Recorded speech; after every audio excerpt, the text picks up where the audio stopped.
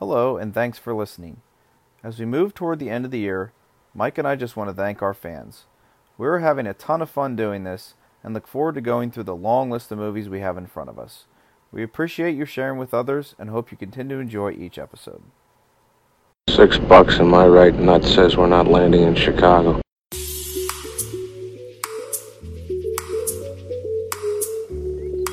You play with your balls a lot. Page is just kind of a dick. I had no idea those beer cans were going to blow like that.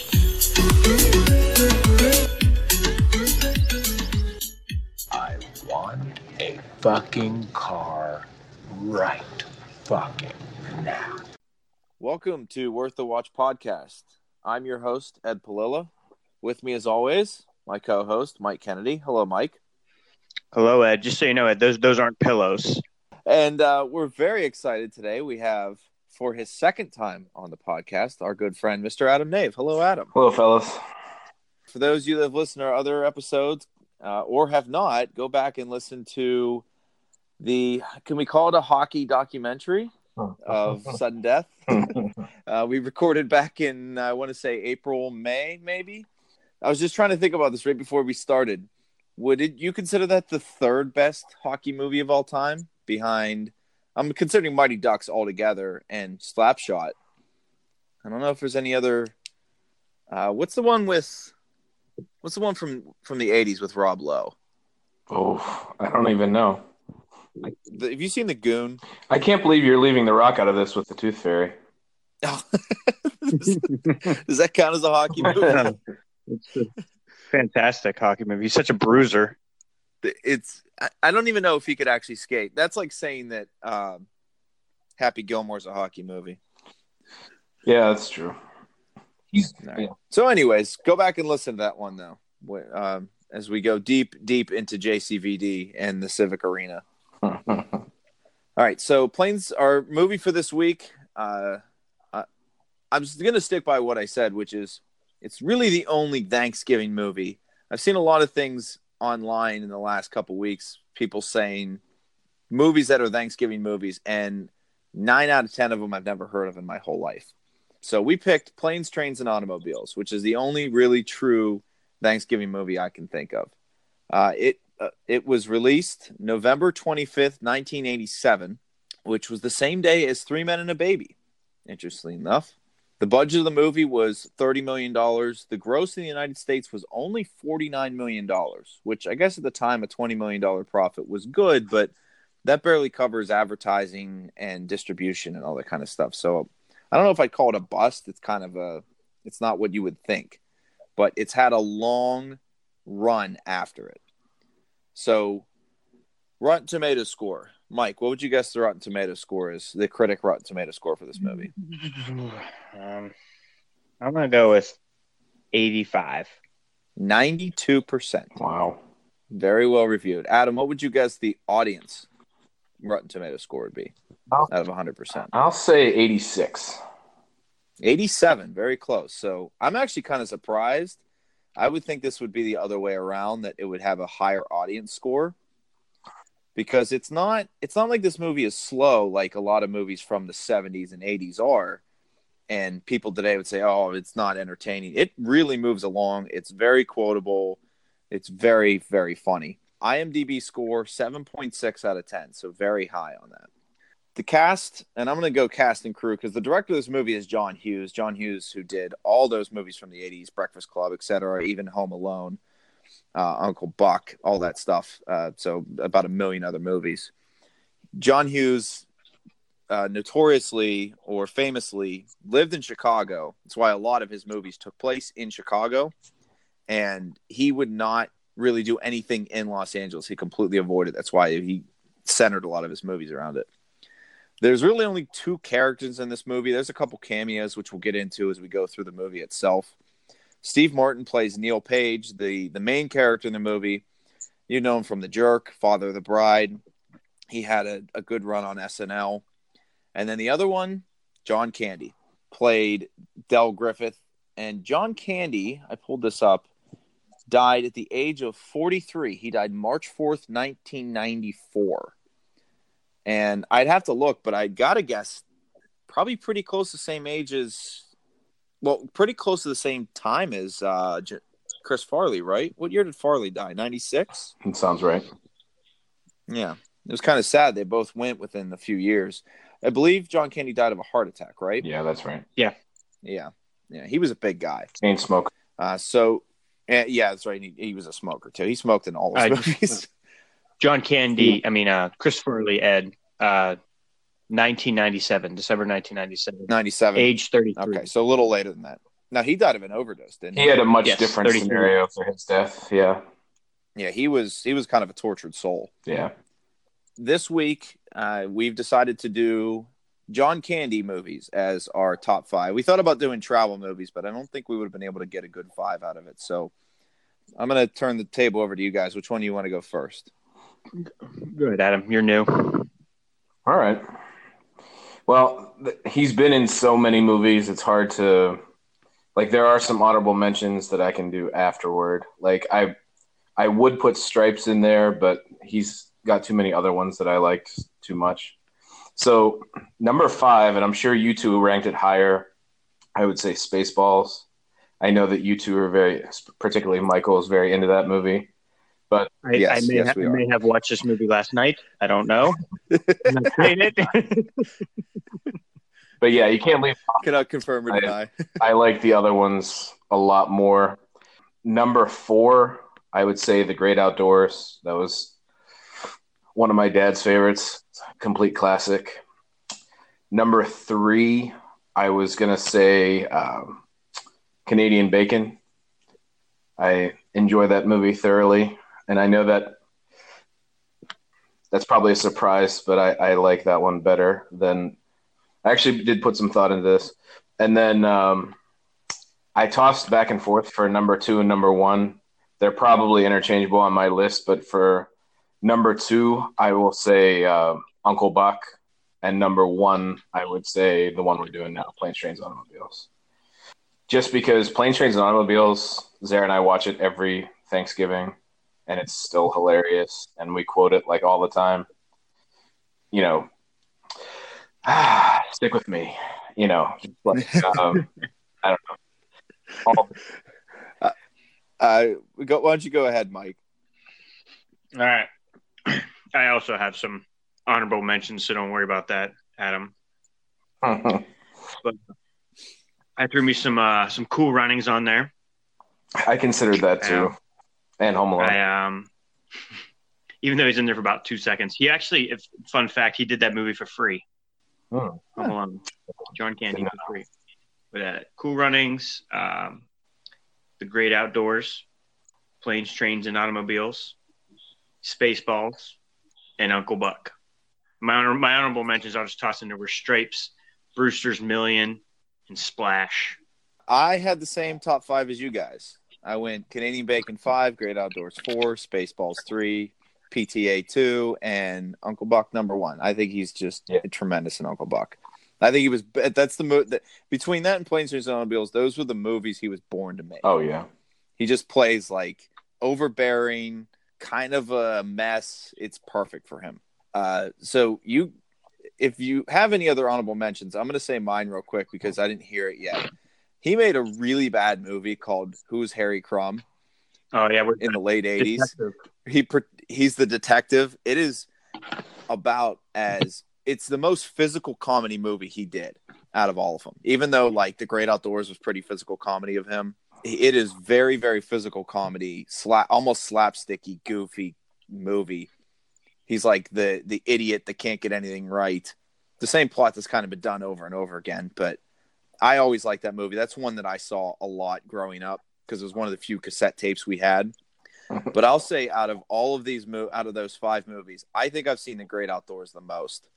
It's probably close between that and Spaceballs, but I feel like I've seen Great Outdoors 45 times and Spaceballs 40. Yeah. So any other movies you guys want to throw on there? One of my dad's favorites is Only the Lonely because I think my dad's got a crush on Maureen O'Hara, who's now 90. But I don't believe I've seen that one. I don't know if I've either. Well, we can throw in just because he was probably my favorite character in the movie. Mike, you and I just did Rookie of the Year, and he's the announcer. oh And yeah, he might have been my favorite character in that movie, to be honest. But any other ones you guys want to throw out there before we move on? That's all I got. Now Mike mentioned Brewster's Millions. That was the other notable. Yes. I want to go with you, Adam, on just a quick shout out to Canadian Bacon. If you've never seen that movie, throw it on. It is really, really funny. I remember the first time you and I saw it, Adam. We laughed quite a lot. I can't remember the exact line. It was like that'd be $10,000 Canadian or $100 American. Or I $100. think it was $10 American. If you prefer that, Yeah. and when he gets in the hockey fight and they're interviewing him on TV. He's like, I don't understand. And all I said is their beer sucks. And I think the anchor punched him. Like, yeah.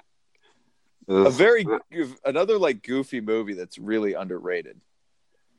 But Well, they make fun of Canada the whole time, and it's like mostly Canadian guys like Dan Aykroyd, John Candy. yeah. I don't know if Rhea Perlman's Canadian too, but she's the main female in it. So, anywho, all right, Mike, why don't you give us a synopsis for the movie? All right. En route to Chicago to spend Thanksgiving with his family, easily annoyed businessman Neil finds his first-class plane ticket has been demoted to coach, and he must share his flight with an obnoxious salesman played by John Kennedy. His name's Dell. A sudden snowstorm in Chicago forces the plane to land in Wichita. Unable to find a room in any of the 4-star hotels, Neil is compelled to accept Dell's invitation to share his accommodations in the Cheapo Sleezo Motel. In the Cheapo Sleezo Motel, the two are robbed while they cuddle and sleep. They hitch a ride in the back of a truck with some rednecks to catch a train. While on the train, the engine breaks, and their two are forced to take a bus to St. Louis. While in St. Louis, the two part ways. Neil tries to rent a car. When he's dropped off, it's not there, and essentially, he's fucked. After being assaulted for being an asshole to the taxi guy, Dell and Neil are back together again in Dell's car. After a few mishaps with the car, it's impounded, and Dell finds another means to Chicago in the back of a semi. On Thanksgiving Day, the two arrive in Chicago and part ways. On the elevated train system back, Neil thinks about Dell, carting around his large trunk, remembers him saying he hadn't been home in years. Neil returns to the station, finds Dell sitting by himself. Dell admits that his wife Marie has been dead for 8 years and he has nowhere to go. Neil then brings Dell home with him for Thanksgiving dinner, and Dell is overjoyed to meet Neil's family. Boom. I think you got it all there. It was a lot. Yeah. Like I was debating on what to include with that. No, I think you did it well. I think you got what needs to be included. You could have just said hilarity ensued, but that wouldn't have given enough actual like information on what goes on. So let's get into it. First off, I think we've all been in this scenario where you're staring at the clock and you have to be on a flight and you're doing the math in your head as to exactly when you need to be out the door. I just said it's nothing like sitting in a pointless meeting when you have other pressing things to do, like just anything, they're like in a meeting at work and you're just like, for me, it's at work whenever the meetings are done and then you have like 5 people like asking questions that don't apply to anybody else but themselves. And you're like, why are you asking this right now? I hate you. This is the adult version of when you're sitting in class and you're waiting for the bell to ring. Yeah, nothing's changed. Someone raises their hand and asks a question about homework with 2 minutes to go. It's like it's the exact same scenario, just it's the adult version of it. I love the boss's face when he like leans forward and he like looks like he's about to open his mouth and say something, and you're just like waiting, and he just goes and just goes back and looks at the pictures again. Yes. Yeah, that was perfect. Yeah, and then the next part, really random Kevin Bacon cameo. It's not like Kevin Bacon wasn't popular, but that he had already done Footloose and a bunch of other movies by this point. So I don't remember if I have in the facts below, and I don't know if you grabbed this, Mike, why Kevin Bacon particularly did this. I do not know why he did the movie. I know they said that scene is from a different movie, I can't remember what movie that is, but I know that scene where he's racing. He was racing a bicycle in some other movie. I don't even know the other movie that he was doing it in. But no, maybe it's like a play off of that movie then. I don't know. Nothing. It's like this is where you first have the meeting between Del and Neil. You kind of get the gist that Neil's kind of short tempered, and Del kind of just seems like a goofy, nice guy. Yeah, I will say this, and this is kind of a running theme throughout this, but this movie wouldn't exist today, mainly because cell phones and Uber and flight changes and booking hotels and all that stuff. Like, this movie wouldn't exist. I've been in my own, and I have examples, and Nave, you were there for one of them. We've had our own planes, trains, and automobiles. Everyone's kind of had their own version of this. And it's always not a fun joke, but kind of a fun reference to say, oh, I had my own version of this when I was here and I was trying to get here. Mine's always weather related too. But even then, my scenarios have not been nearly as bad because of the advances in technology. And he would have just been able to call an Uber and walk downstairs, and it would be waiting for him, and he'd leave instead of having to get in the cab line and stand on Park Avenue. And, he would have known the flight was delayed before he even got there and all that kind of stuff. Yeah, so definitely. It's an interesting kind of anecdote about this. Now you just get an update and it would say, oh, your flight's delayed. You just switch flights on your phone. You'd be home a little later or connect through a different city or whatever it would be. So once he gets on the plane, everyone keep in mind, if you really feel like getting zip tied and pepper sprayed, fight with the flight attendant. It's a good way to end up. And I can tell you, planes do have duct tape on them for irrational customers. Sounds like you know this from experience, Ed.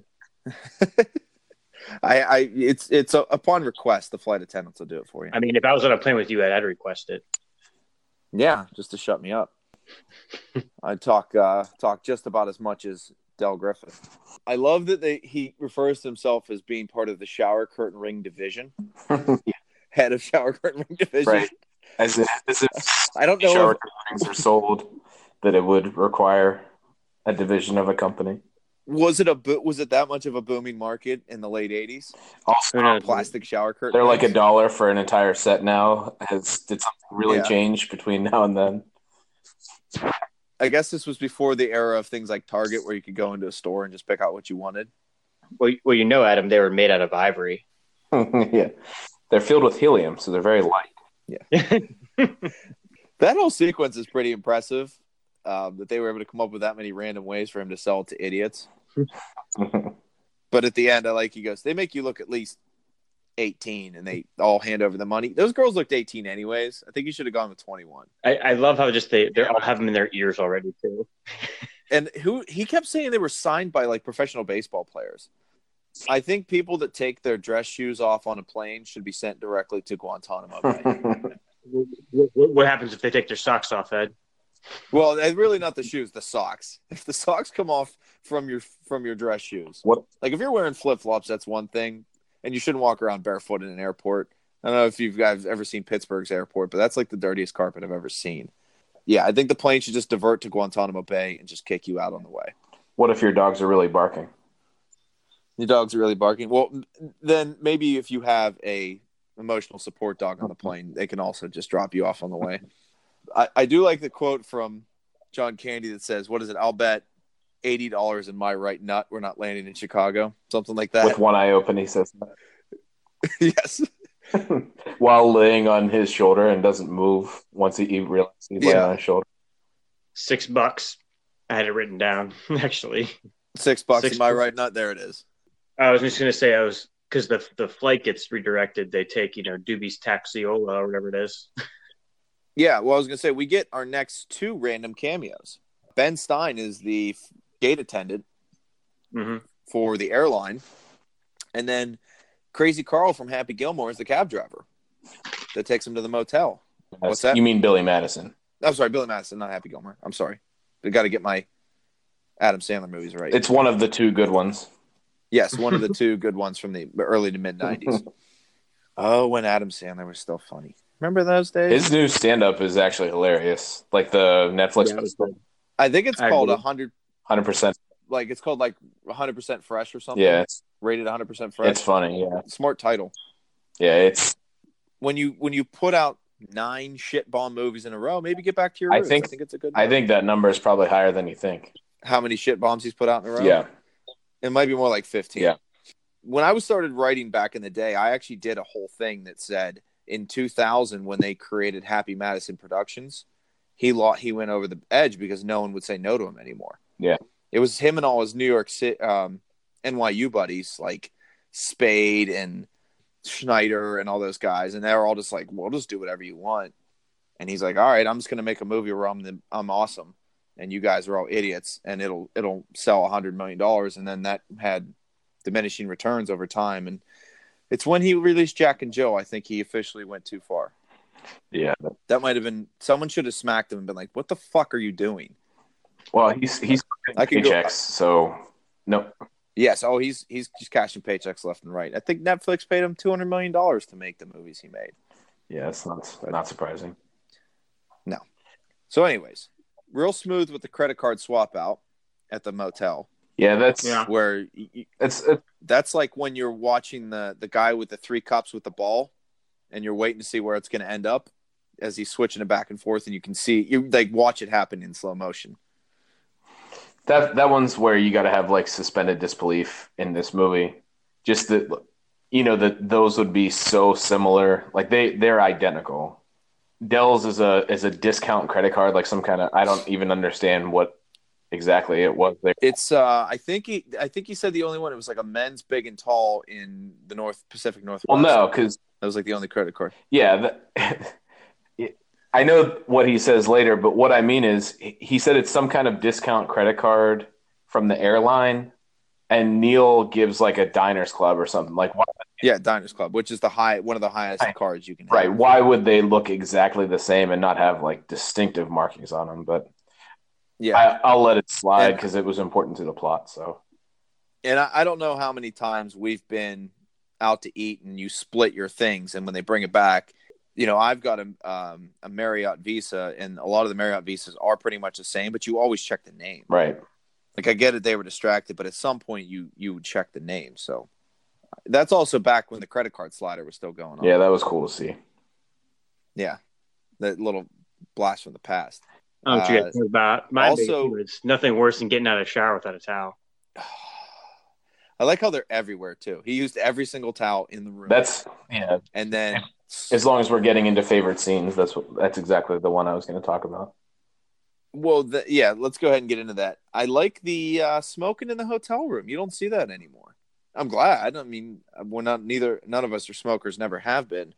But that's always awful when you go into, especially like a motel, like you go to like a wedding or something, and it's all motel rooms. Or you go like when we used to go to Canada. And you'd go into the room and you could tell it used to be a smoking room or recently was a smoking room. That's always a little rough. Nice little vibrating bed. Yeah, you don't see those anymore. Yeah, I would like to see one. It was more for... I'd be kind of afraid if I did see one. I'd be like, where the fuck am I staying? Yeah, get out the black light. Just run to the payphone outside because I'm sure they'd still have that too. I'm laughing just thinking of the... He's like, you spilled beer everywhere. I wouldn't know that would happen. You had full beer cans on a vibrating bed. What did you think would happen? It's been a long day. I had a long day. Yeah. Classic line from this movie. It's been a long day. I love I was saying like the manliness in like that scene too, where it's like they walk in and like they see that it's one bed and they're just like, oh, how about that trip? Like, oh man, Yeah. Tough, I mean, he goes. Then he turns and goes, "Do you want to take a shower?" He's like, huh? What? We're not together. No, separate. Not with me. Yeah, excellent. He has his. I know there's shortcuts of things, but when he goes into the bathroom the next morning, and we'll get back to what happens in between, but the only thing that he goes to wash off his face. And the only thing dry to use to dry is a pair of, I don't know, what would that be, 47-inch waist underwear? And then he looks down and there's a pair of socks soaking in the sink. I would have vomited, I think. Oh, yeah. Hey, Ed, take your socks out of the sink if you're going to brush your teeth. Yeah. It's so good. Like, Just Like they found a way to make him so over the top annoying. Like it wouldn't even occur to most people to do like half the stuff. Like not only did he use up all the towels, put like disgusting stuff everywhere, like the floor in the bathroom was soaking wet. Like he took everything in his toiletry bag out and put it on the counter. Like anything that he could have found was on there. well, and then even all that stuff plus like the beer spilled on the bed. Like you couldn't have made it any worse. And the smoking, because he complains about that too. It's great. And Neil gets the sheet, and Del has the comforter. Like he's just this like skinny little guy in his like white undershirt and his boxers, and like I don't know. Del's obviously a huge, massive guy that wouldn't get cold. And for the record, we, including present company included, I've shared plenty of bed with friends and been completely fine for the night. Yeah. But that bed seemed about a half a size too small. I think it was like they specifically picked a bed that was a little bit too small. Yeah, I think that was a full. Yeah, I don't even know if it was all the way to a full though. It was like a half, a half almost. Well, John Candy's not a small human being, so he's going to take up a very large amount of that full bed. Yes, he is. Yes, he is. You're going to have to fill in the gaps for me. Somewhere along the Neil's impassioned speech that says, I can handle it all because I've been with. And I love how he grits his teeth. He's like, Del Griffin. Yeah. I forget what he references to what he would have to deal with. Like, I don't remember if it was a tooth extraction. I can sit through any insurance seminar. Yeah. Any board meeting with a smile on my face. And they'd say, Neil, how do you do it? I can handle anything. I've been with Del Griffith. And I like that they put that in this early in the movie. Yeah. Because it's just going to it goes way beyond this from there. There's way more stuff that goes worse. And he never comes back to that again. You would think he would come back and be like, you are just the worst person I've ever met.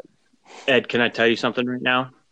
Yeah. So the morning when they wake up and they're spooning, it reminded me when we were at the beach with Bowers and you, and he had his leg like over top of you, like hanging on you, like spooning you on the bed. Literally, I laughed out loud when I was like, "That's Ed and Bowers spooning at the beach." I don't remember that. Oh, I remember. We have pictures. Yeah, I remember it. It's tattooed in my brain. I remember that very well. No. Well, there we go. It was. I did ask him where his other hand was.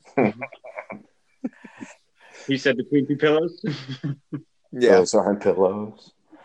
That scene, that line is, I think, from this movie, like the scene, the line that is the most remembered, because it immediately cuts into how about them Bears? Yeah, and it was in the thing, because this movie was what would we say 87?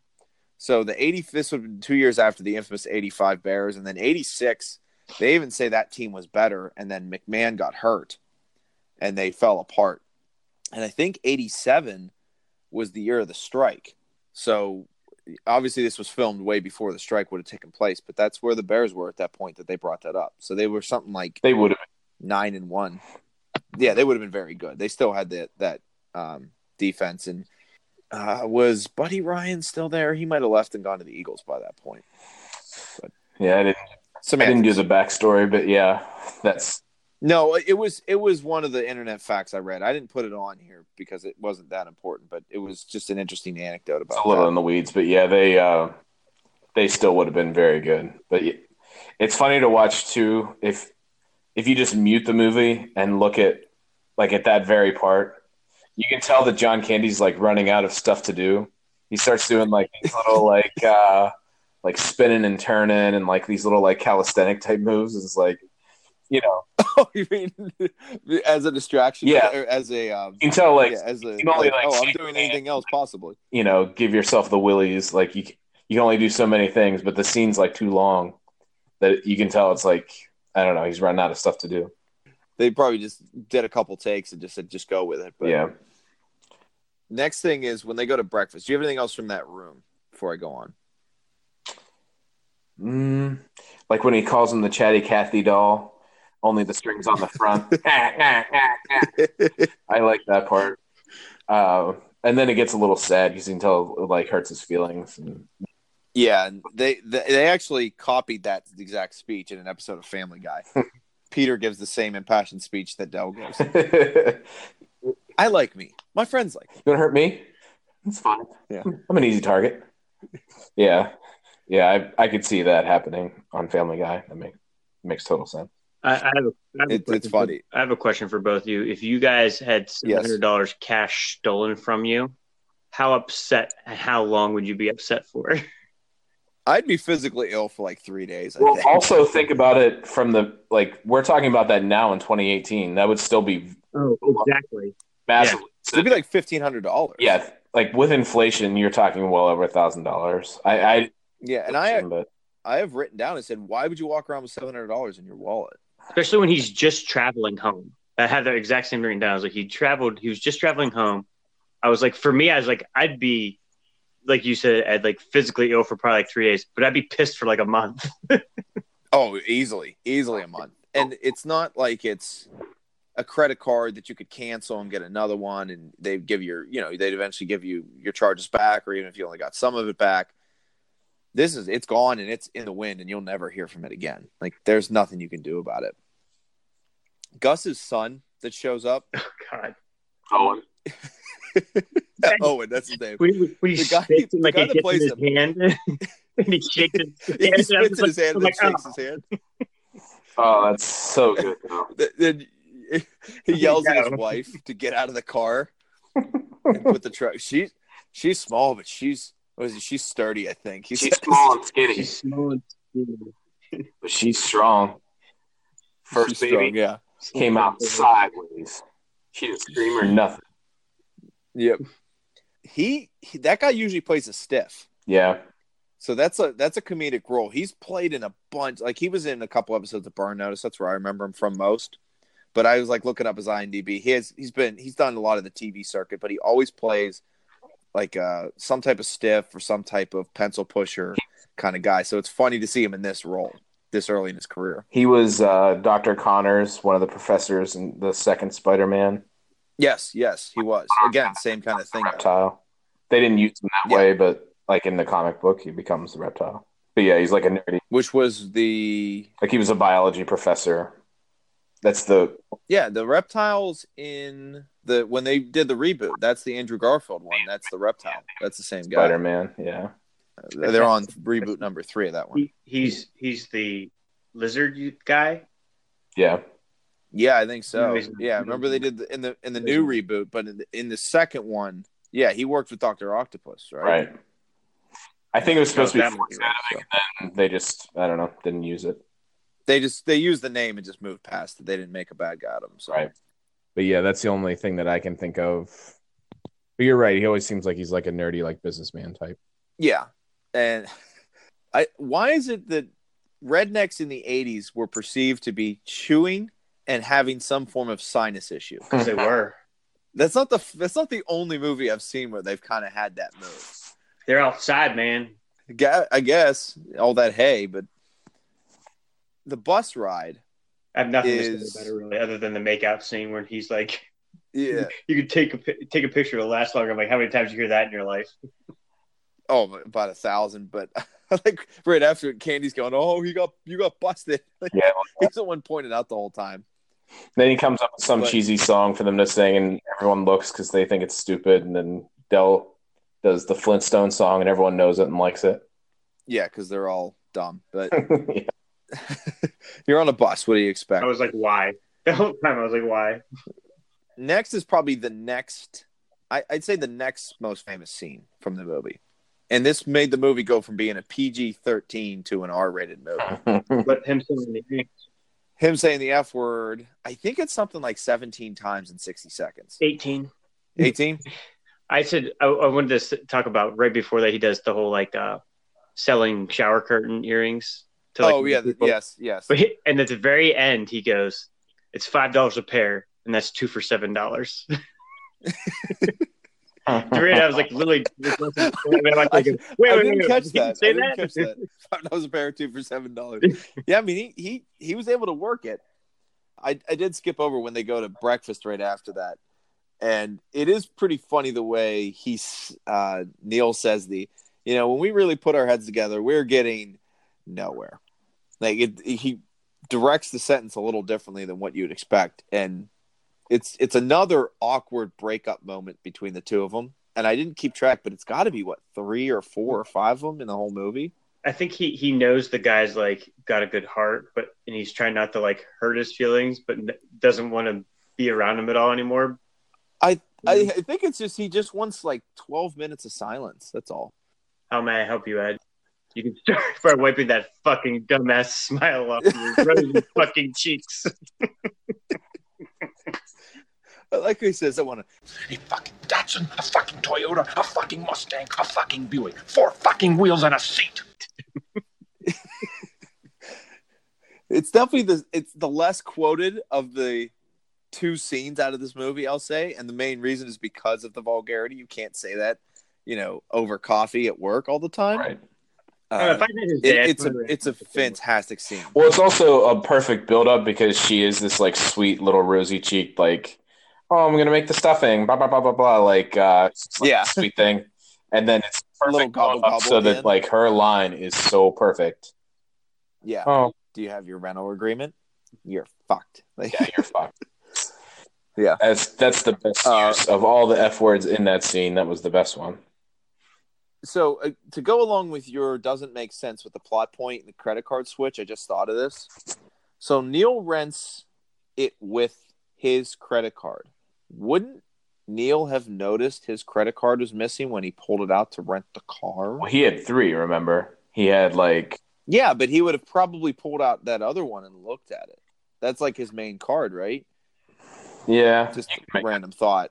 Yeah, I don't know. Well, that goes under the I know it's a movie, but also they use the swipe machine, so maybe they don't care. Like you wouldn't know if it cleared right then, so they might have just swiped discount credit card from the airline that says Del. Yeah, you don't.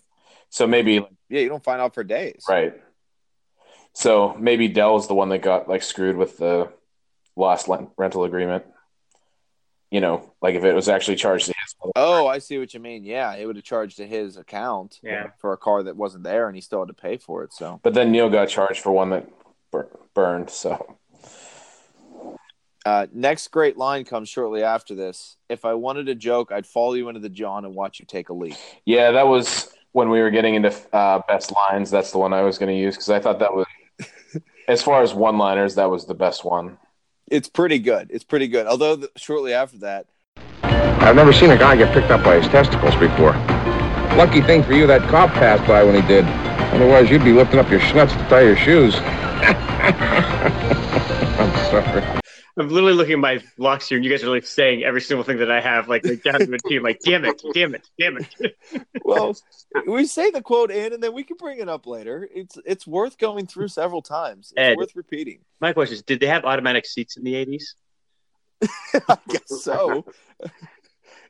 Here's my question for you, and I think about this for a second.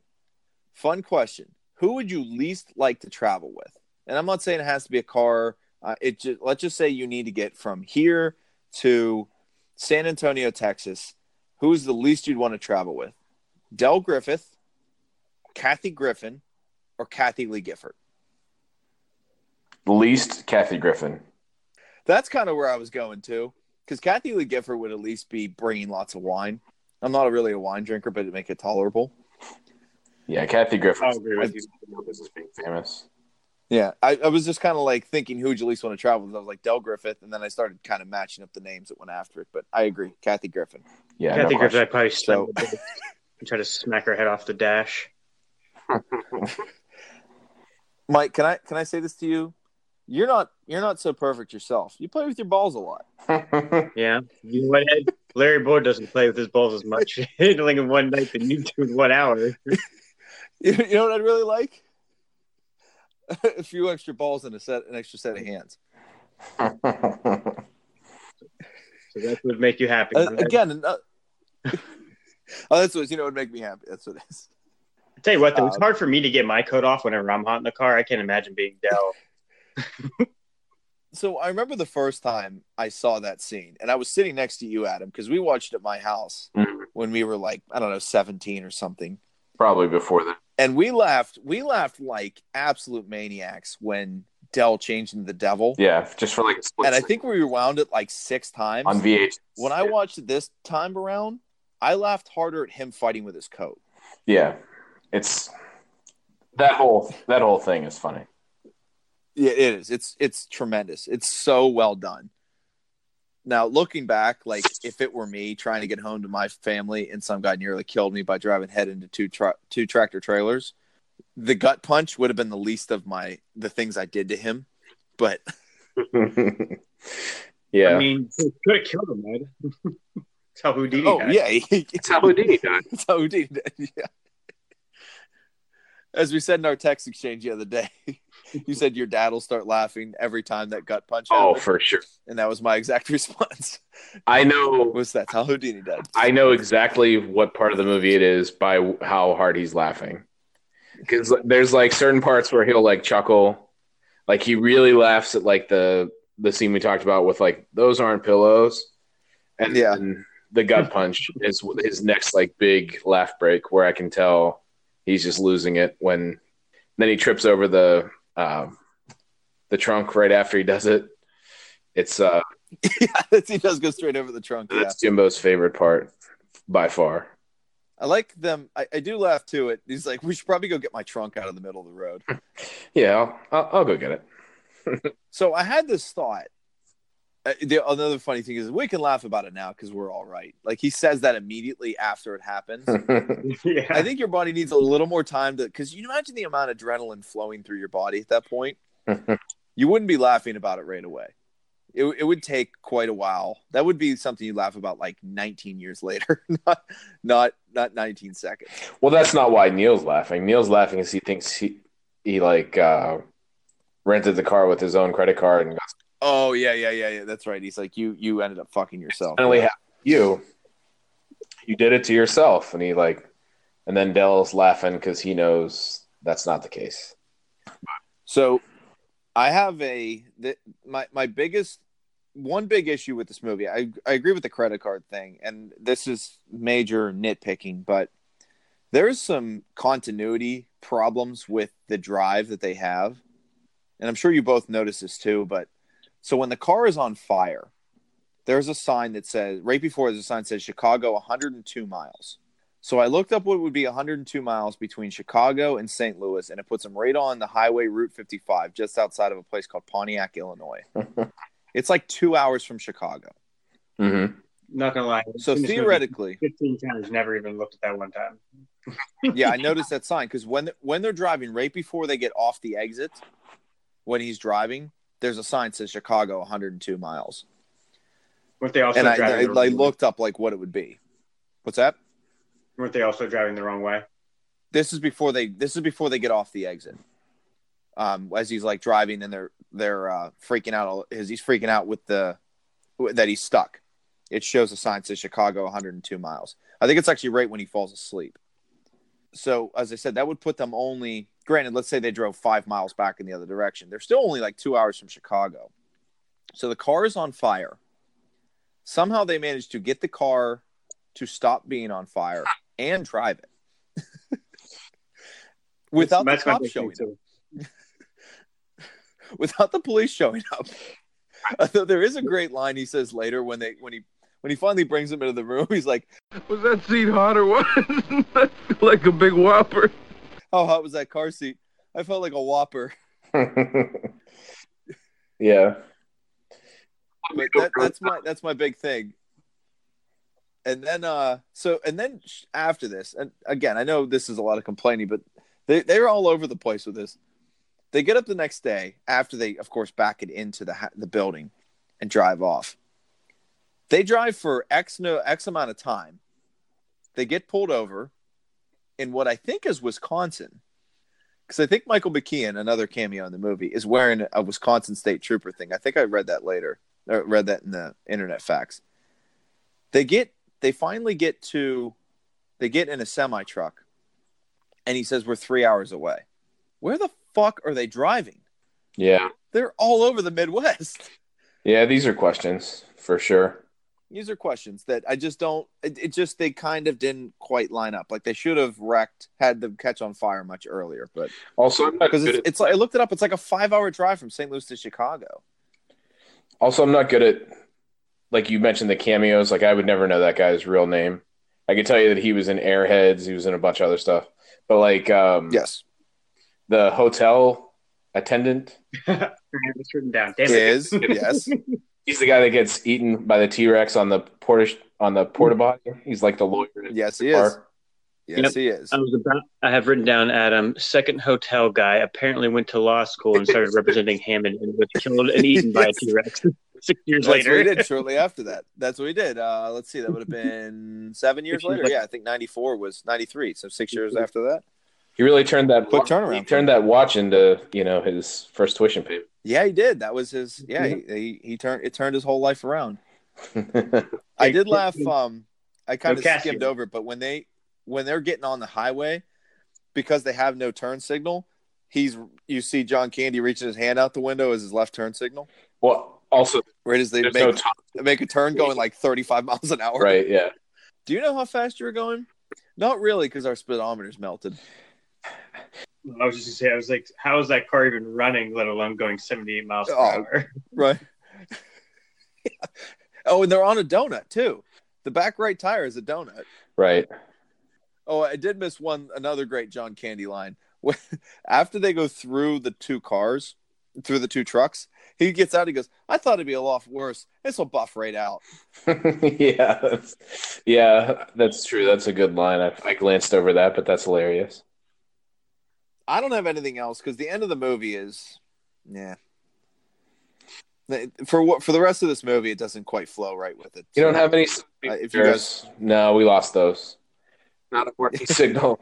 No. Like I love that little like lift of. You don't have any working gauges. No, but Nope, clear not as- a one. the radio works. Not a one. That's right. Not a one. Nope, not a one. But the radio works. It's clear as a bell. It's the funniest thing. Yeah, that's a really good scene. That's a very classic John Candy exchange. Like, I feel like I've heard him have that exact, very similar conversation where he's obliviously aware of what's going on and dancing around it in several other movies. Yeah, he's a good improv guy. Oh, yeah. I mean, he was notoriously one of those Second City guys with Aykroyd and them. Mm-hmm. He's the Poker King of Sheboygan. Home Alone. Oh, yeah, that's right. The Poker King of Sheboygan. Home Alone, yeah. We just going to I'm good. I Thoughts on the don't know if movie? you guys want to do anything else between now and the end of the movie because I'm ready to move on to the end. That's one of the just some humor. thoughts on the movie. I do like when they're in the back of Owen's truck. Oh, there's a couple other things too. Like I like when they're in the back of Owen's truck and there's that dog and Yeah, like leaning back, give him the goddamn gloves. I like that. a good John Candy yell. Yeah, John Candy is like just nip. I like that part, and I like when the train breaks down and then they have to drag his trunk to the road and take the bus. I like when the engineers get out and the one guy goes to the other. Oh, what did you do here? Like the whole train's smoking, he blames the other guy right away. I like that. But other than that, yeah, that's it. All right, let's get on to the other thoughts. Mike, why don't you go first? I was like, how many times did Neil almost die? The very beginning, he almost got run over by a taxi when he was racing for the taxi against Footloose. Yeah, good luck Kevin beating Bacon. Kevin. Yeah. And then he almost gets run over by another taxi. When he gets his testicles ripped off. Yep. No, that's not a taxi. That's Dell's car. Well, I know Dell's car when he was at the taxi Yeah. stand. I mean, that's right. Yes. Yeah, that's what he's. They get in that car wreck. Virtually, the car explodes. Pretty much right. Also, I forgot that. I also like when they're pulling out of that second hotel and he backs in. We got a rocket. Yes. Yeah. Yeah, Rocky, yeah. Also, I like that Neil's the one pushing and Dell's the one driving. Where he's like, I don't know, 3 times his size. You know, why would you? Yeah, he should be the one pushing. He could get a lot more inertia behind it. Do you have a bad back? Well, I do, and it hurts like a bugger. But yeah, I thought that was funny how they had the little guy pushing and the big guy driving. Probably gave him the bad back line. Yeah. The nice little wholesome ending when they're like walking together down the street, holding the trunk, kind of like they're just holding hands together, walking to the house. I have a major problem with that. That's absurd. Why would you not get a ride all the way to your house? Why would you stop a block away to walk down the middle of the street carrying a massive trunk? Well, I always kind of wondered that too. Did they walk from like I know it's not called the Metro, the L or whatever. Yeah, it's called the L in Chicago. Just walk from. They didn't have any money. Yeah, because they wouldn't have had any money. But how far would that be to a nice suburb to any L stop? Is probably quite a ways. I mean, Mike, how far are you from the train stop, the nearest one, walking? 10 minutes maybe. Walking, yeah. When I was in DC, it was 15 for us, and we weren't even in a nice suburb. We were still in a relatively densely packed area, not quite as dense as you, Mike. And from like me to the train stop where I'm at is a 22-minute drive. So, yeah, that would be a little bit far. And they may not have had cell phones, but there were such things as collect calls back then. And he could have called his wife and said, "Come pick me up." Family that's at his house. Yeah, that's what I was gonna say. You couldn't get one person to come and pick your ass up. Adam, how did you know that was an elevated train? Well, it's when like that last scene where Del stays. You can see replay that, Adam. Let me know. Let me hear what an elevated train sounds like. What? Come on, guys. Your movie game's weak. What, The Fugitive? Thank you. No. Well, I got it when you said the sound. I didn't know what you were getting at first. Yeah. But yeah, I'm sure that's why I know. You're right. Because I've been to Chicago once and I didn't take the L. Still never been there. It's on the list. Oh, that's not true. I've actually been there twice. I was actually there for work when they it just so happened that the time I was there was Game 6 and Game 7 of the World Series when they won. Oh, that must have been a little fun. Yeah. Probably a little crazy, really. Yeah. There was, I can't remember if it was Game 6 or Game 7. It must have been Game 6, where the Indians hit like a 3-run home run to take the lead. And it was like the 6th or 7th inning. It was late in the game. And you could literally hear a pin drop. Like, we were in this like densely crowded bar, and it's like they sucked all the oxygen out of the room. It's like, because I didn't care at all. You know, I was just there for work, and obviously I'll watch the World Series. I don't really care if the Cubs win or not, but it's cool to watch in a city as it's going on. Right. Like, that would be worth going for. But that's a fan base that has 108 years of that kind of shit happening to them. Yeah. That they just know once that happens, It was it's fitting like, that it's Cleveland would play them for that, like Yeah. two historical garbage franchises that one of them would have to win. How much money do you think Neil's out right now? At least $700. Well, what about the car, the hotel, the car, the $700 cash? Yeah, all the hotel rooms. Yeah. But if he saves his boarding pass, he can get refunded for the difference. So he's got that coming to him. No, there you go. I think he's fucked. Again. I think he's fucked. Yeah. Yeah. What about you, Adam? What's your thoughts on the movie? Like I said, I think it's John Candy's best movie. I do think there are plenty of things where you think, like, is that really how that would have happened? But I mean, we already talked about that. But yeah, I mean, it's hysterical start to finish. I mean, they try to like warm it up at the end with like the gushy, you know, Dell's going to be fine. But is he really? Because I kind of always wondered, like 20 minutes after that, like, all right, Dell, time to leave. You know, yeah. You know, how did they segue that? But did he just move into their house? But yeah, that movie's rock solid from start to finish. Like that opening scene where they first share the hotel, like set the stage perfectly. Is like this tightly wound business and like rich, like used to first class. You know, he's got to slum it with this guy, and he's like super annoying in every way. I forgot the part that he's like when they're finally going to sleep and he's laying in beer. Dell's like clearing his sinuses, like, Like, Yeah, that's right. and then he wants to read, like he doesn't even want to go to bed. He's like, "Me too, I am bushed." And then he's trying to read the magazine. He's like shuffling, With the lighter. and then he turns off the lamps. He has to use the lighter. Like just annoying start to finish, and it's just like perfect how they played off each other. It also ages really well, I think. Like you said, cell phones. I don't know. It's like Seinfeld. Like the entire series of Seinfeld couldn't happen now with cell phones. Like there was all those. No, yeah, exactly. Seinfeld. That's a fantastic point. The entire premise of Seinfeld was based off of missed connections, Right. and people not being aware of what's going on. But I agree with you. This movie does age really well, and if you take it for exactly what it is, it does fantastically. Yeah. I try not to look too much into movies like continuity and everything like that, because it's really hard. Like any movie that I ever watch, you're gonna pick some things out that you're like, what if this, what if that? Like this doesn't make much sense. Like you just kind of gotta like sit back and watch the movie and try to like not like pick as much of that. I mean, I know now like I'm breaking it down a little bit more and like paying a little bit more attention. But I just try not to even like pay attention to a lot of that stuff. Just try to enjoy it. It's funny.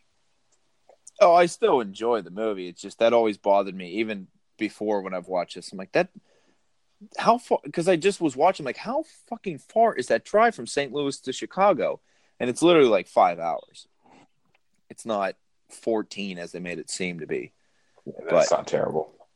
A couple thoughts I have. Number one, so I've traveled for work. The anxiety is real of trying to get home. I've dealt with the flight changes and stuff, but I do have two real true stories of planes, trains, and automobiles of issues. One you were part of, Adam. Snowed in Vegas. Yes, I have been in a city that had the worst snowstorm in 30 years in two cities that I don't live in. Vegas was one, and when I was traveling to Raleigh, North Carolina all the time, the airport shut down, and I had 2 extra days, and I had to drive to Greensboro at 6 a.m. or like 4:30 in the morning to get a plane and stuff. And it's real though. Now, granted, as I said, because I flew Delta all the time, and I had the Delta app, and I'd just get a notification that said, "Oh, your flight's been delayed. You're going to miss your connection." I'd go right into the app, change flights, and I was fine. So I didn't have remotely the amount of anxiety this. Also, him trying to get a hold of his wife, that was before call waiting. That was before really answering machines even. So if you called, like the one time he called and she was at the daughter was at her recital, he was like, she didn't know if he was alive or dead for like 3 days probably. Because he never really was able to call her, talk to her, any of that stuff. But the anxiety is real when you're trying to get home. But I have an interesting thought, because I thought of this as I was watching the movie, especially when the car caught on fire. How much do you think this movie was an inspiration to making the movie Tommy Boy? There's a lot of things in Tommy Boy that are in this movie. Certainly, the car getting wrecked. That's salesman that can't get out of his own way. The car getting wrecked. What was the other thing I was thinking of? Midwest. There's maybe Midwest, Chicago. There's a lot of like anecdotes that kind of like were pieces that got plucked out of Tommy Boy and put a lot of the physical humor, all that kind of stuff got plucked out and then put in. It was when I saw them driving down the road with a car that was completely shred, and then thought of Tommy Boy, and I'm like, that's kind of. And we already talked about the John Candy, Chris Farley quasi comparison between the two, also. Oh yeah, but John Candy was like, I feel like he probably was a trendsetter as far as like the big heavy set comedic, comic relief. Yeah, because before that, a heavy set comic relief was like John Belushi, and he's not a big guy at all. Right. He just had like a little bit of a gut on him. I always think of those the chocolate donuts commercial for the Olympics, and he's like smoking a cigarette.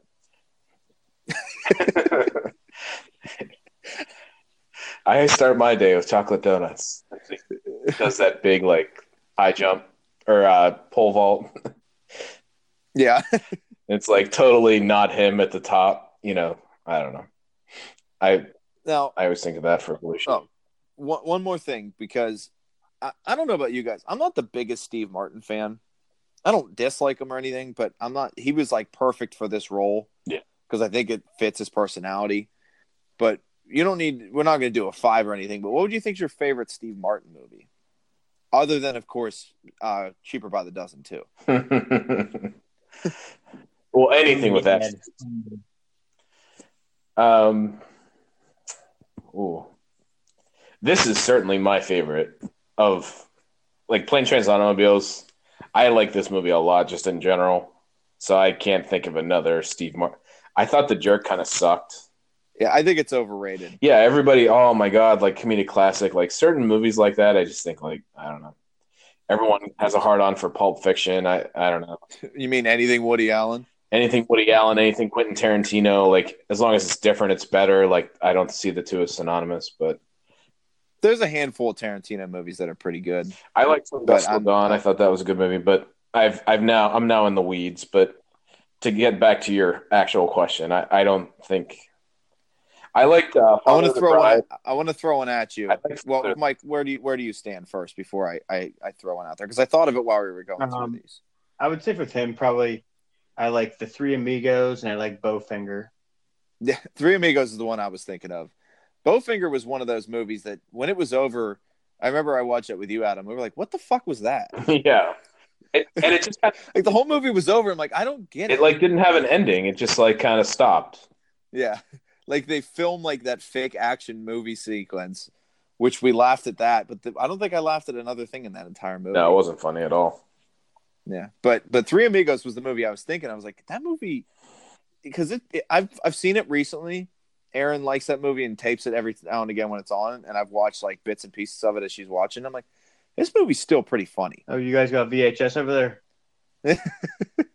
Loser. No, DVR, big guy. You guys DVR. in 1987, aren't you? Yes. There's a certain genre of movie that exists that was made between 85 and 95 that Erin's a big fan of.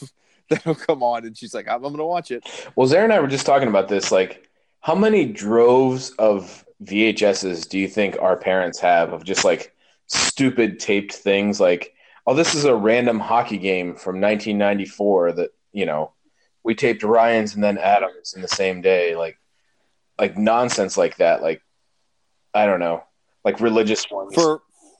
For a solid 20 years of my life, I remember my parents having a Yakov Smirnoff stand-up bit taped.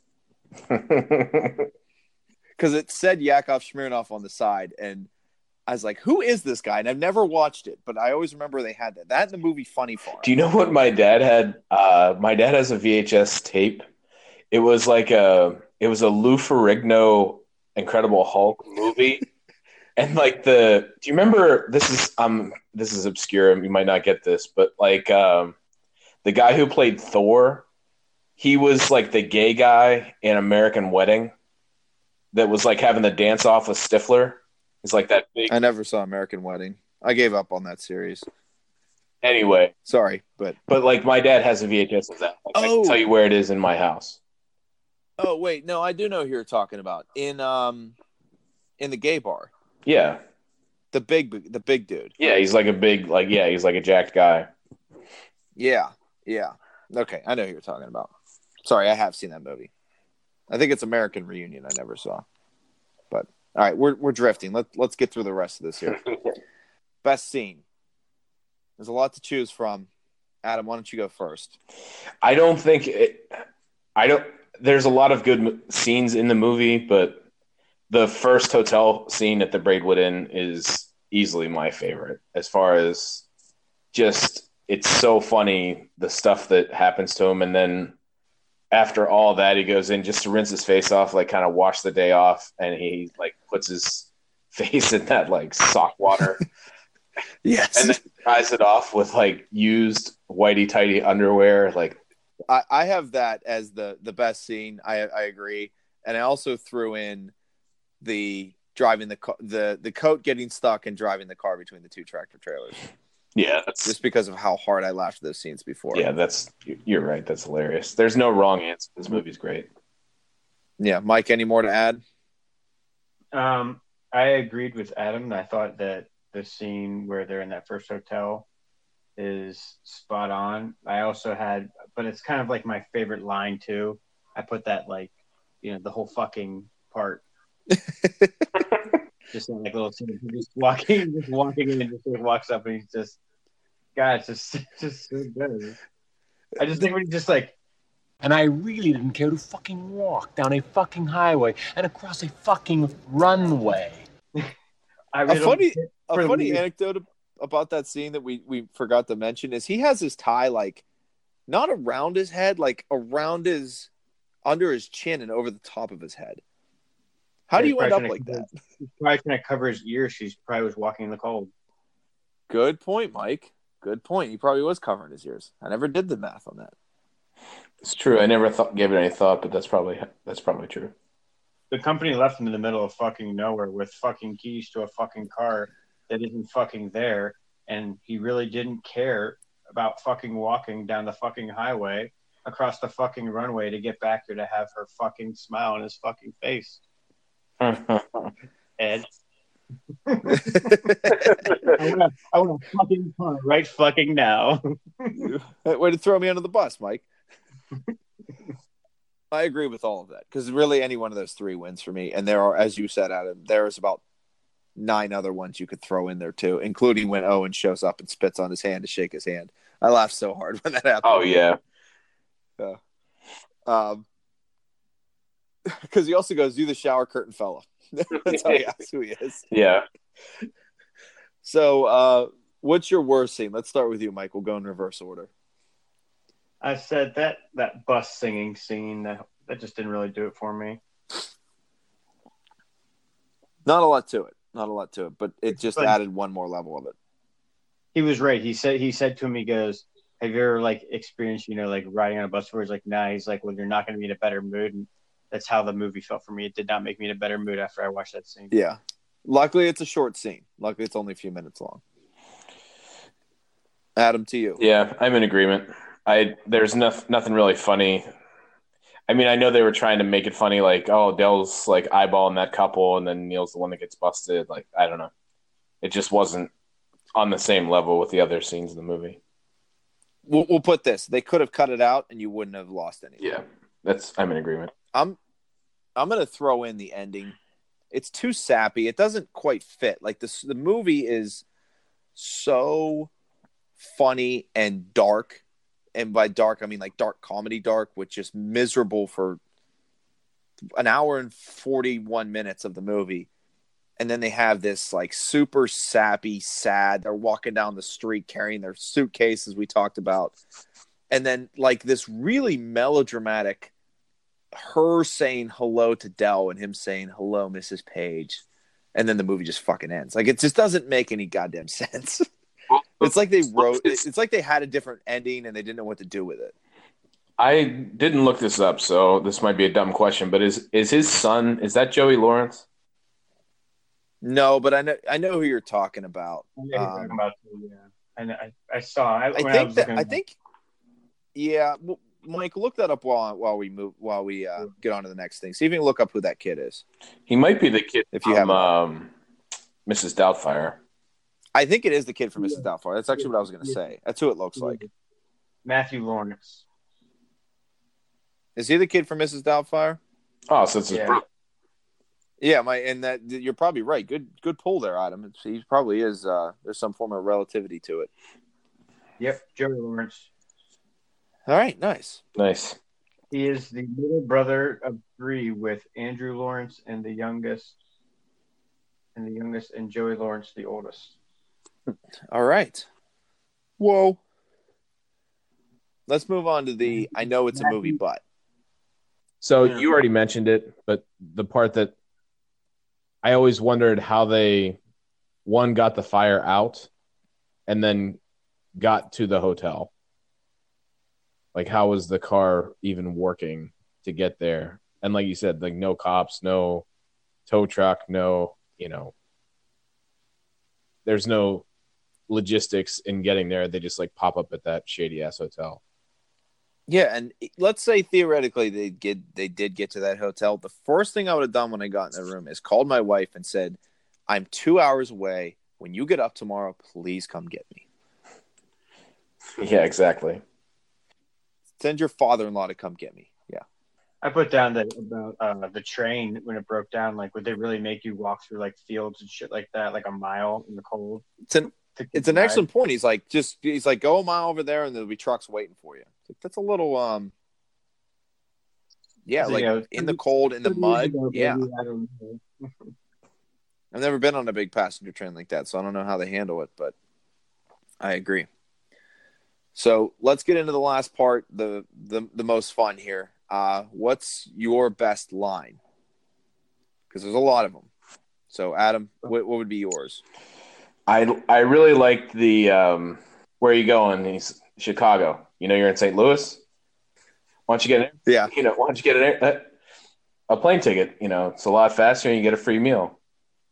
It's funny. If I wanted a joke, I'd follow you into the John and watch you take a leak. That's my favorite line in the movie. A close second is the lady at the rental counter saying, "You're fucked." I thought that was perfect. Two good choices, Adam. Mike, from you? Play with your balls a lot. It's really funny the way he says it too. His delivery is what makes it even better. He's like really, really good. Tell me something that annoys you about me. He's like, You play with your balls a lot. I do not play with my balls. Larry Bird doesn't do as much ball handling in one night as you do in an hour. Are you trying to start a fight? No, I'm simply stating a fact, that's all. You fidget with your nuts a lot. You know what would make me happy? Have a couple balls and an extra set of fingers? totally did not expect that. I completely forgot that was the line. Bird doesn't do as much ball handling as you is a really nice exclamation point on it. Yeah, that's a good one. I'm going to go with the Between Two Pillows. Del. Why did you kiss my ear? Why are you holding my hand? Where's your other hand? Between two pillows. Those aren't pillows. That little sequence right there. That's my favorite because it's as I said, it's probably the most iconic line out of the movie. Yeah, that was good. So, on to the favorite character, worst character. There's really only two to choose from. So it's which one do you like more, which one do you like less. But unless there's someone else you want to throw in there, I'm always up to listen. But I think the best character's got to be Del, right? No question. Yeah. Mike?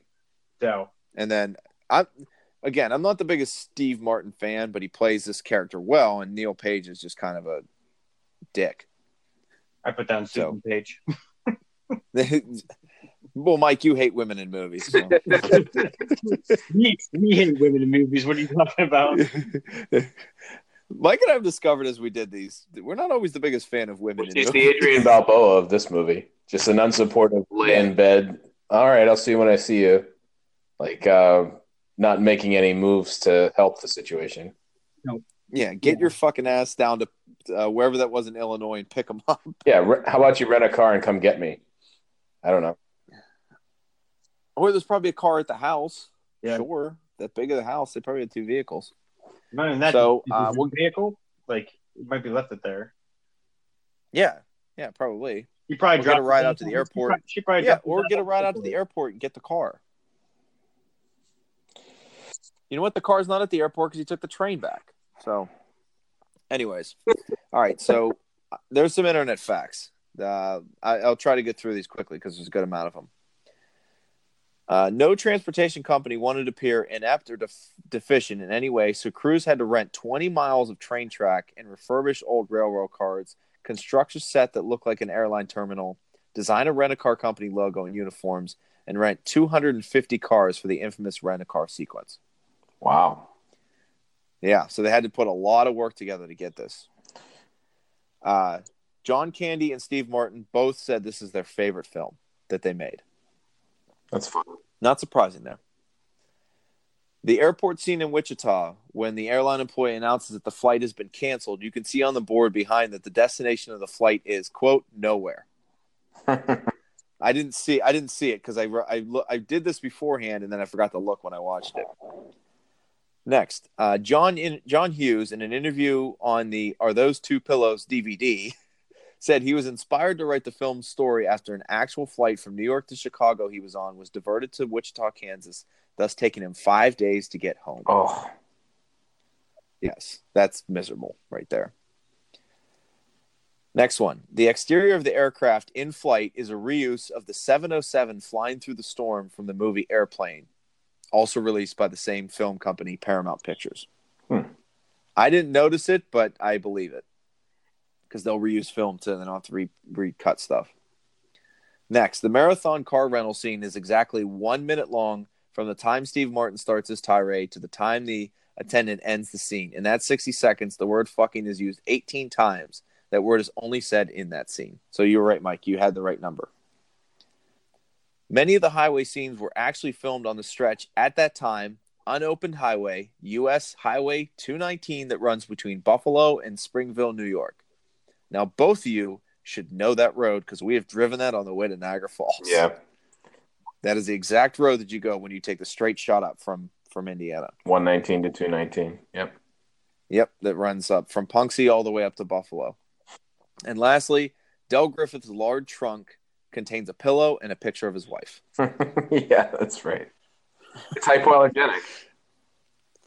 So that's all I had, Mike.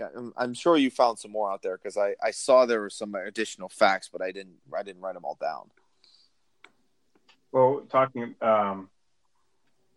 he wrote the script, I believe, in 3 days. Wow. It's like first draft of the script took him 3 days to write. It says it typically To lock himself in a room. It typically takes him 3 to 5 days to complete a screenplay. Wow. It's fast. Well, he's pretty talented. Or Did just I- has no life. I don't know if I told you guys this. Sarah got me, it was like a couple years ago, she got me a copy of the original Dumb and Dumber script and an actual Polaroid of Jeff Daniels. Like you can tell it's a Polaroid, so you can tell it was like in the room. But it's him like with his like goofy hair, and then in the background is Beth Jordan. Like you can tell they're just doing like a reading or whatever. But That's cool. it is wildly different. Like so different from what is actually written to what actually appeared on screen. So I'd imagine that's probably true for this too. Yeah, I don't know if they let them do a lot of improv or not, because usually that's when you see that kind of thing happen where you get major changes. Well, I mean, it's I don't know. Well, we can if we ever do the Dumb and Dumber one, I'll have plenty of insights for you. But oh, we'll do it. We'll do it. It's on the list. Don't worry, and you'll be there. We'll make sure of it. I might. Keep going, Mike. Sorry, go ahead. That's all I got. Okay. One more that I forgot to mention is they had a lot of trouble trying to find. They were trying to while they were trying to film this, they were looking for areas of snow, and they drove essentially from like Wichita, Kansas to Buffalo, New York, and there was a hot essentially like a December thaw, and there was no snow anywhere. So they're having a real hard time getting shots of snow on that whole stretch. And the only time they finally got snow is when they got to 219, and that's why they filmed a lot of it up there. So interesting part there. So last piece here, something Mike and I have added recently. So where are they now? So this film took place 31 years ago. So a lot would have changed for the two of them. They were in their 40s then, 30s, 40, I guess 30s then. Yeah, I guess. And so they'd be in their 60s now. So where would they be now? So we'll start with Neil Page. I've got one. Mike's got one. And Dave, you're welcome to chime in if you have your own. I said Neil promised to make a career change, to travel less and be home with the family. However, he never followed through, which eventually led to lots of fighting and a messy divorce. She kept the house. I'd say today he's living in a small apartment in Chicago and miserable. Do both years because I combined mine. Okay, so Del Griffith. Del found new confidence due to his relationship with Neil. In 1990, he was promoted to sales director of all of American Light and Fixture. He took a position as the North American sales director in 1997 for the newly formed pharmaceutical company Novartis, now one of the largest in the world. He successfully drove the North American sales for the next 10 years. He invested in Amazon in the early 2000s and grew his wealth to over $100 million. Today, he is retired, living in the Bahamas. Their X's crossed and everything has gone in different directions since. What do you got, Mike? All right. The only thing I couldn't get is I couldn't figure out what they're selling. I said Dell and Neil both decided to go into business together. Selling, couldn't think of what they were going to be selling. I go with Neil being the brains of the operation and Dell being, the people person that does all the sales. This way, Neil can spend more time with his family, and they both end up well off. Dell ends up marrying the car rental lady that told Neil to fuck off. And they're both wealthy and retired. I go with Dell living in Jamaica because he talks about going to Jamaica. He does, and then he actually becomes the guy from Cool Runnings. Yeah. He comes. So that team. I had a really dark one that I was going to do, and I'm going to say it now just because who gives a shit. I said Dell was arrested 3 years after this when evidence surfaced when they found the buried body of his wife at the house he had lived in originally. Oh, Jesus, Ed. He convinced Neil to post bail by putting up a second mortgage and skipped town and went to Monterrey, Mexico, and hasn't been heard from since. Say what to Neo? Say what to Neo? Because they never said why his wife died. Like I said, I went on a dark trail for that one. I liked your first one.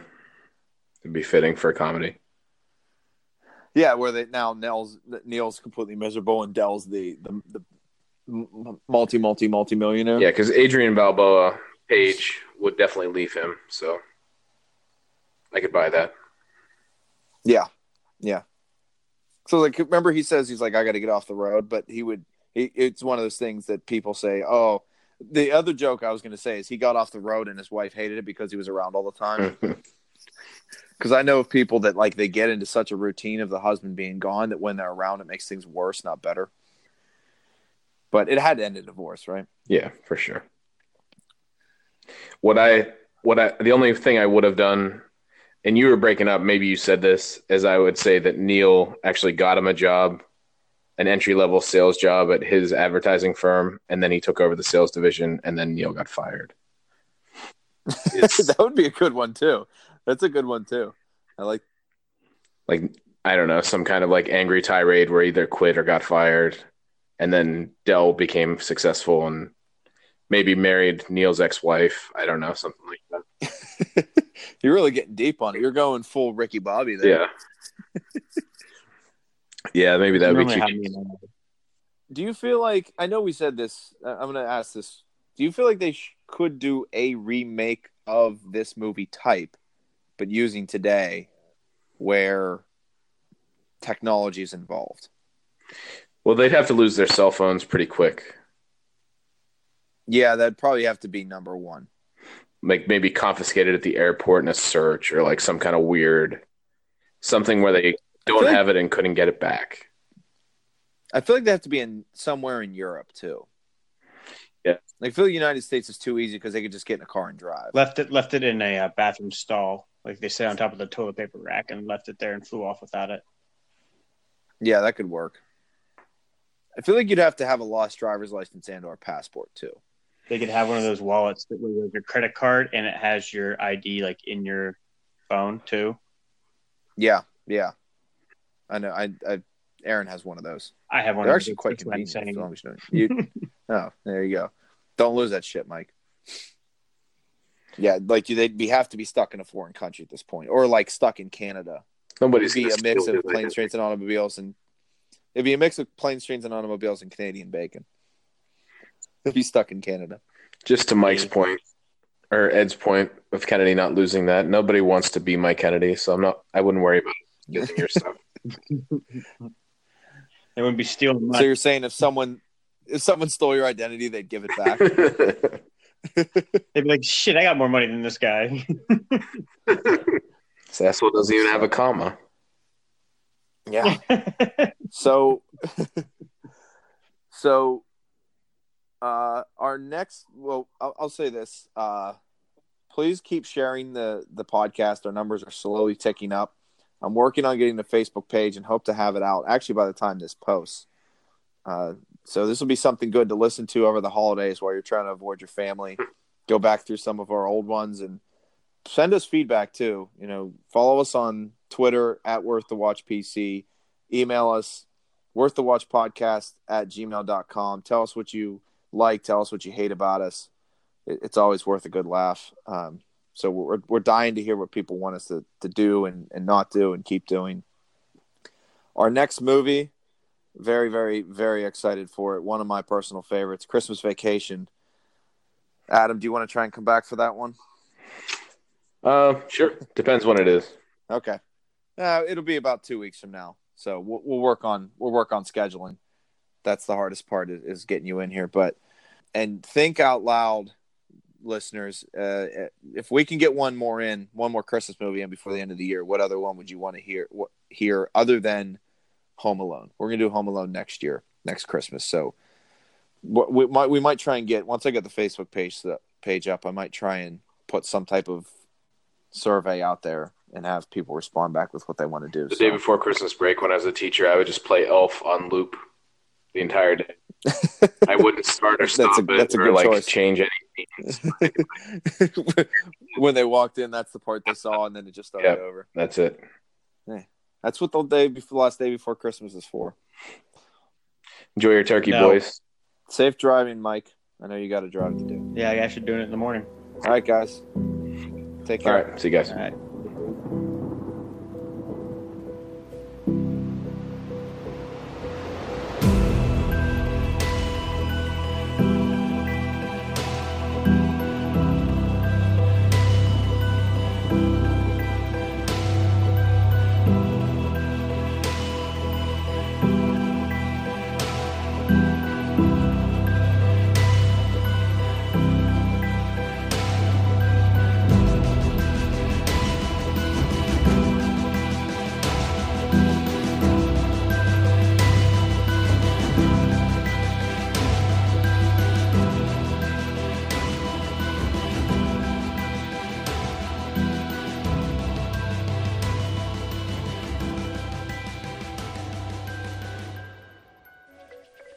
Hello, and welcome to the Worth the Watch podcast. While there are plenty of movie review podcasts out there, our goal is not to be that. This is supposed to be a fun look back at movies from our past that we have enjoyed. We just want to fill that place between your ears for about an hour, make your commute to work a little more tolerable, and let you reflect on a movie that you may have seen. Movies can make us laugh and cry, make us cringe in fear, or be a shot of adrenaline. We watch them in theaters with total strangers, at home with friends and family, or on Sundays when it's on cable for the 300th time. When one we love comes on TV, we get excited. It's almost like, hey, someone else likes this movie too. So if you like what we do, let us know. Follow us on Twitter at WorthTheWatchPC, again, at WorthTheWatchPC, or email us at worththewatchpodcast@gmail.com. Make suggestions of movies you love and want to hear. Tell us what areas you want us to cover. Please keep things clean. We have families and don't want them to be worried about us. Please remember, this is all in good fun, and if something on here offends you, tough shit. Get over it and find something else to be upset about.